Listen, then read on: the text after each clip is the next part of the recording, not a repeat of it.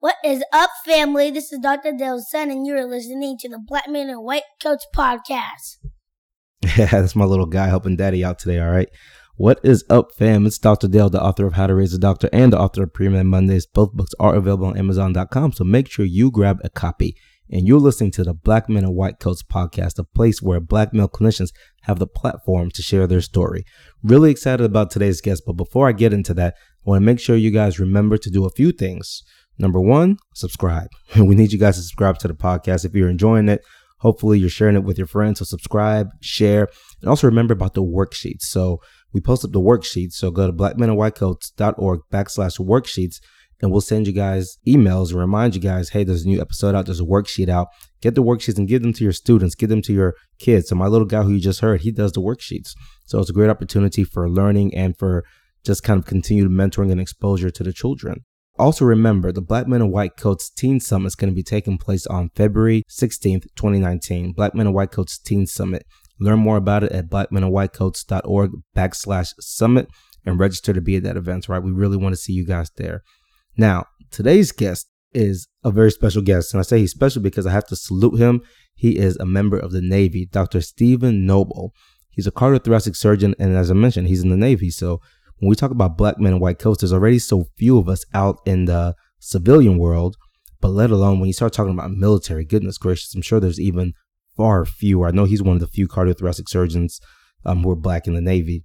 So Dr. Noble took the time to talk to us about his journey, talk to us about the ups and downs, the struggles. And one thing that I really like about his story is the fact that he had a sense as to what he wanted to do from an early age. And that kind of goes to this whole idea of being able to have a vision in life and being able to follow your passions. So as you guys are listening to that, kind of pay attention to that story as to how he just followed his passion. He didn't quit and he stuck with it. All right. A lot of great stuff to be learned from this episode. Check it out.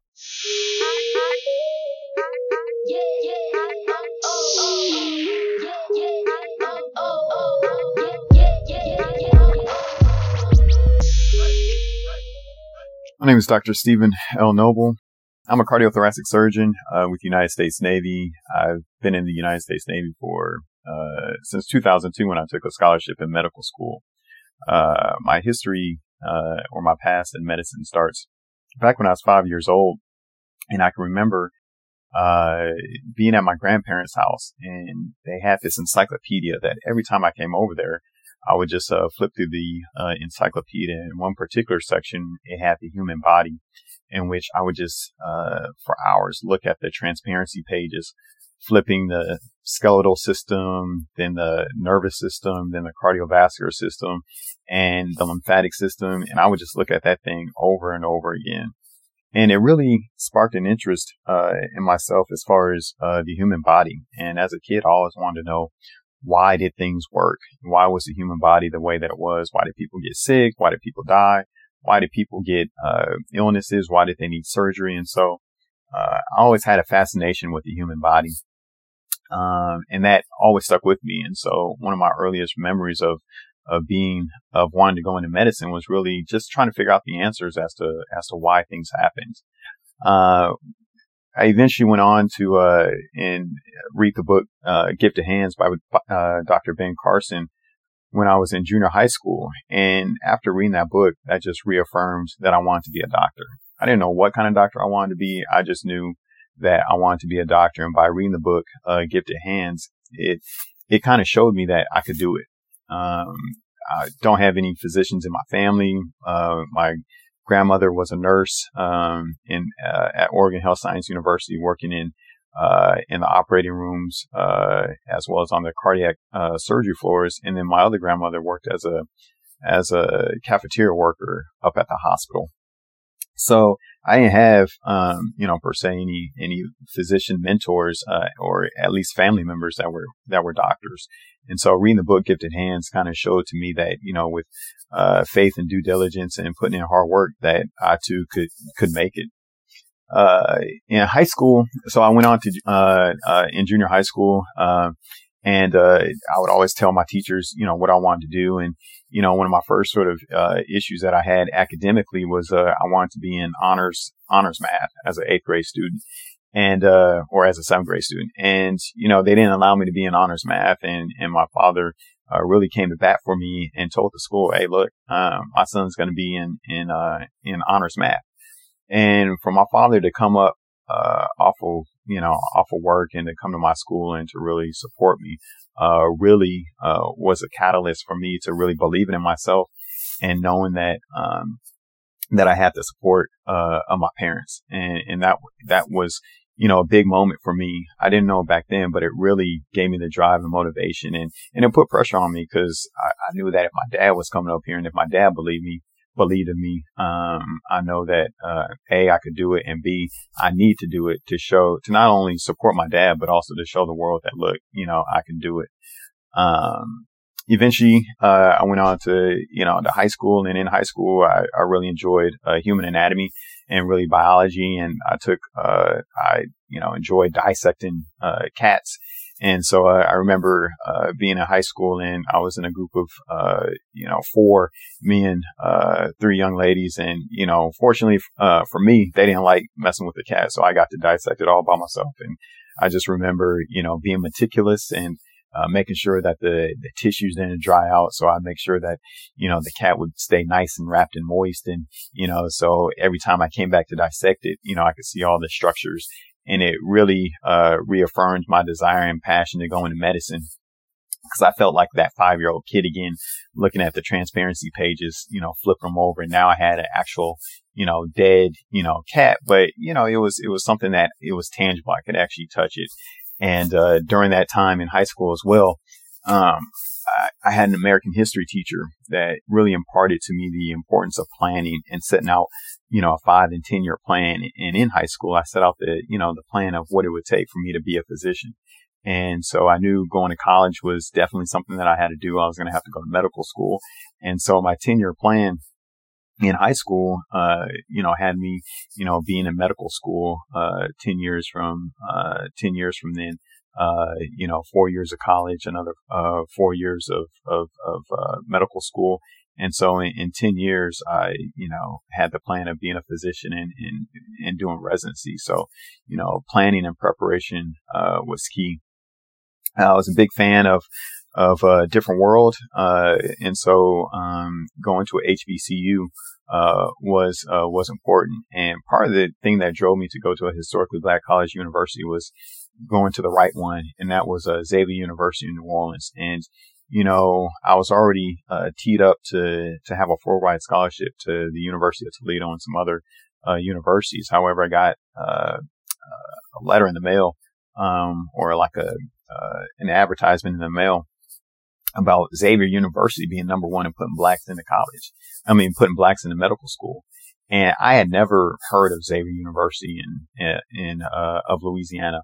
And so, I went down for a visit and, immediately fell in love. And, it reaffirmed the fact of, 2 things. One, if I wanted to go to medicine, this is the place to be because it was number 1 in putting blacks into medical school. And 2, it was an experience, like no other that I had experienced before in my life as far as, being around other, Black individuals that were really trying to strive for the best and to have that collective thought of, improving, your situation or, going on to achieve your dreams. So I went on to college at Xavier University in New Orleans, Louisiana. But, during that time, I definitely, had some struggles, enjoyed college a little bit too much. And because of that, I struggled with, the MCAT, and my GPA wasn't as tight as it needed to be to get into medical school. But I had the dream of, being a physician, and really trying to achieve that dream and that goal. I realized that to get there wasn't going to be, as straightforward as I may have wanted it to be. And so, that was perhaps, one of the first times in which I really, was faced with some doubt and some, a true trial and tribulation from the standpoint of, up until that point, every goal or every plan that I set out, it really came to fruition, just as easily as I had set the plan. However, this was the first time in which, I had the plan of going to medical school, but because of my grades and because of my, testing scores, it just didn't happen the way I wanted it to. So I ended up researching different programs as to, avenues in which it would take me to my destination of being a doctor. And that took me to, doing a master's program, going to Indiana University in their, MSMS program, Masters of Science in Medical Sciences. In that program, I met, other individuals like myself, minorities, as well as, some individuals I actually went to college with. And, again, it was that situation of the collective, having good, positive peer influences, working together for a common goal and common purpose, similar to Xavier. But now the common goal and purpose is really to get into med school. And we had all faced some sort of difficulties, getting there. But, in this situation really provided the opportunity for us to kind of come together and, work together to achieve our dreams. And, after that first year, I did, I was able to get into IU, School of Medicine, and, had success my first year. Unfortunately, in my second year of med school, I faced, another round of, academic, hardship, as well as, my parents were going through a divorce, and financially, things were tough. At this point in time, I had, to help with finances, I had took a health professional scholarship program, HPSB, and basically joined the Navy. And by doing that, they paid for 3 years of medical school. And so financially, I had some support, cause med school, although I was an in-state resident, med school is expensive. And I had some undergrad, student loans. And so what was weighing on my mind was really the financial aspect of it all, as well as the fact that my parents were going through a divorce and, not being able to, support me as much as, they had once thought to get me through med school. So I joined the Navy.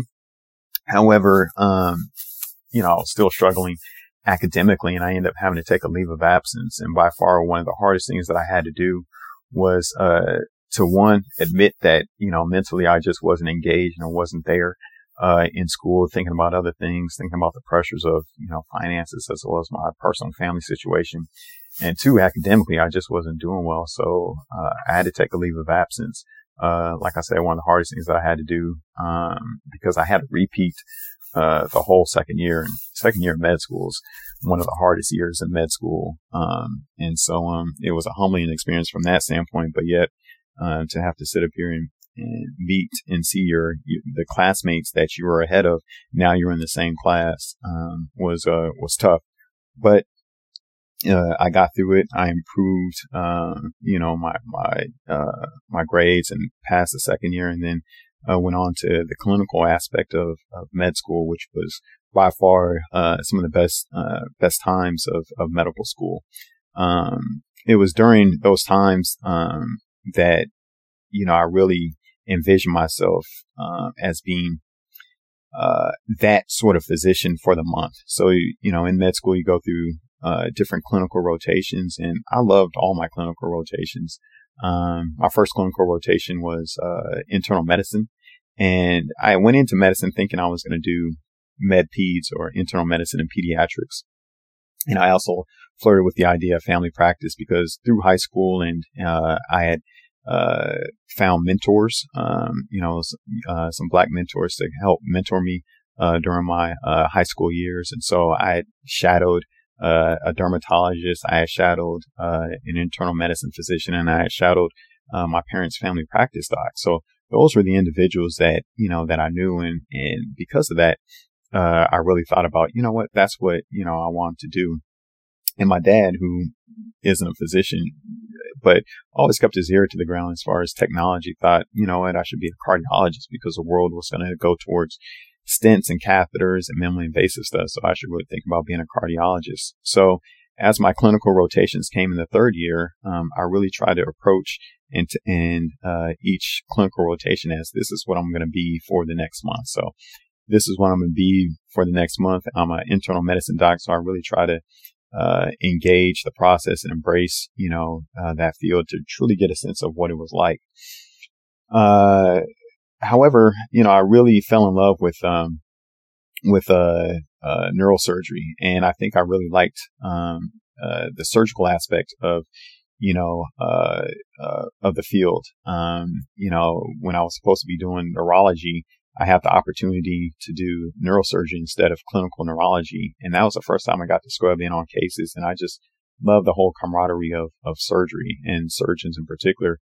And so, when it came time for my general surgery rotation, I fell in love with it. And, this was something that, I was really leaning towards. And I recall, scrubbing in, one time before, washing my hands and getting ready to do a transplant, surgery with one of the transplant fellows, basically one of those individuals who had finished their residency, they're training in general surgery. Now they're doing their specialty training in transplant surgery.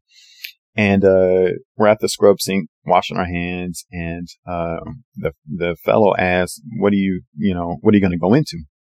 And I told him, I'm leaning towards going into surgery. And he was like, you're not going to go into surgery. You either know it or you don't. Someone just doesn't lean towards going into surgery and succeed. And by him, doubting me, it brought up all those memories, back in junior high school of, my teachers thinking I couldn't do, advanced math. And it was really at that scrub sink that I resigned to the fact that, I'm going to do surgery. This person's doubting me. And so, I do like it. I do enjoy it. So I'm going to go into surgery. And, right then and there at the scrub sink, getting ready to do a transplant case, I made the decision of going into surgery. So, after that, after making that firm decision, I looked at, I interviewed at different places, interviewed at the Navy programs, and was fortunate enough to get a full deferment from the Navy.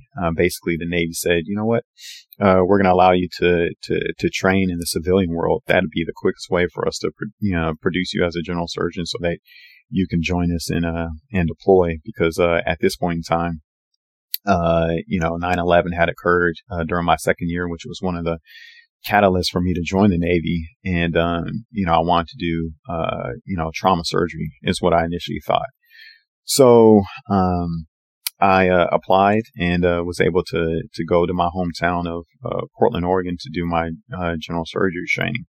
Unfortunately, I was only able to, when I matched in surgery, I matched as an undesignated prelim.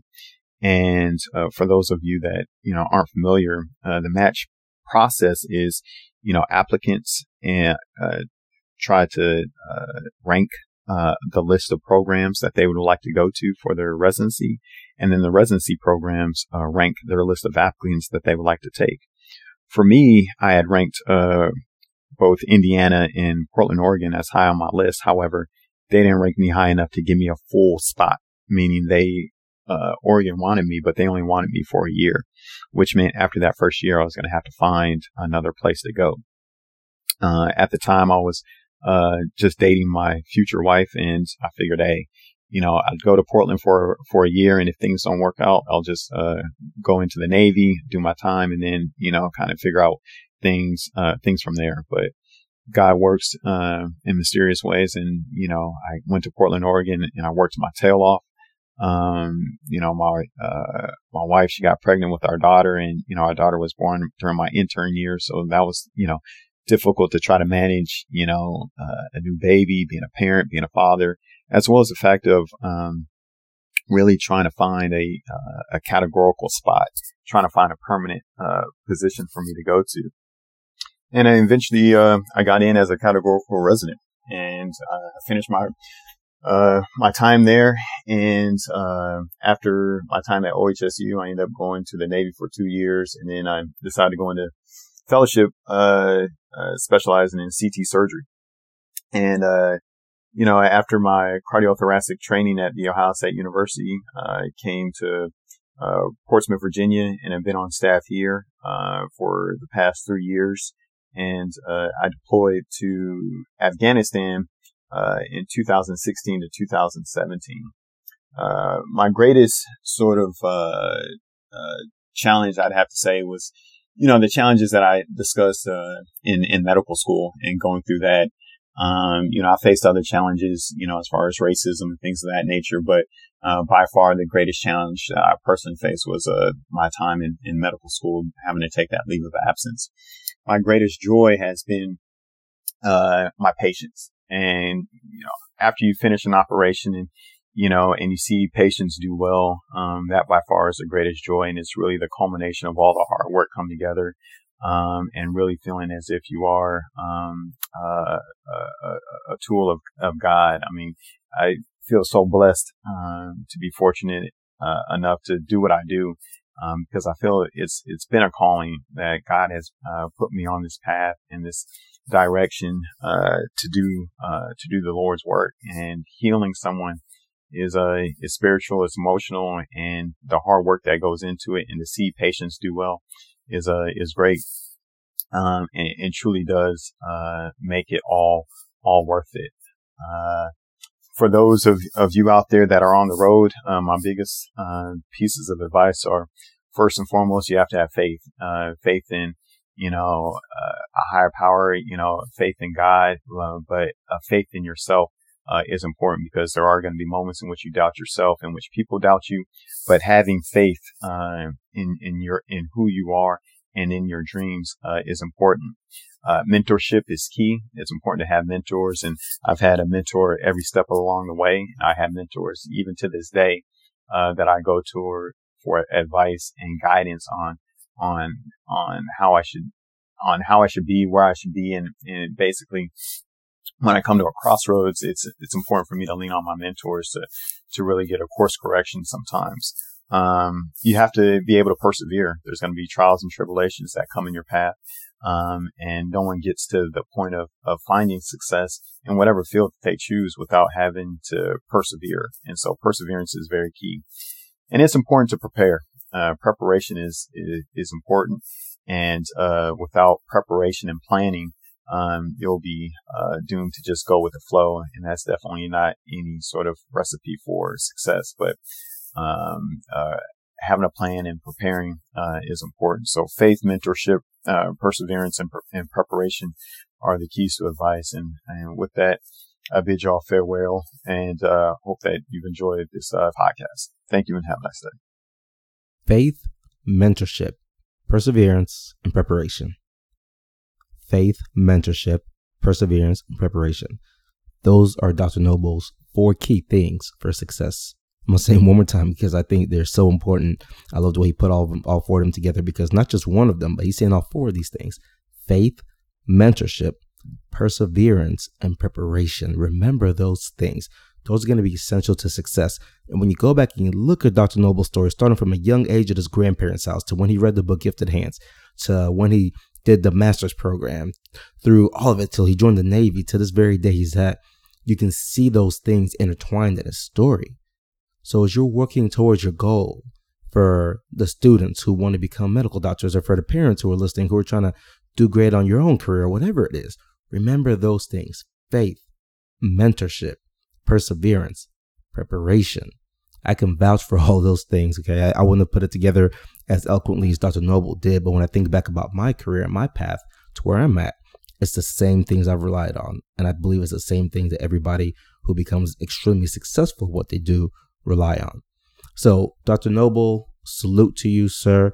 Thank you for serving our country. Thank you for being black men in white coats. And just thank you for taking the time to do this podcast. It means a lot to me personally, but it also means a lot to all of our listeners who are going to grow from this and have a leg up. You never know. Maybe one of these students listening will say, hey, I'm going to consider the route of the Navy now. And that might take off tons of difficulties and relieve burden from their life as they pursue careers in medicine. So thank you for taking this time to do that. Really appreciate it. Again, we salute you. And to all of our listeners, remember, check out Dr. Noble's worksheet, www.blackmenandwhitecoats.org/worksheets, and have your kids, your students, or you do the worksheet. A lot of great information to be learned from that.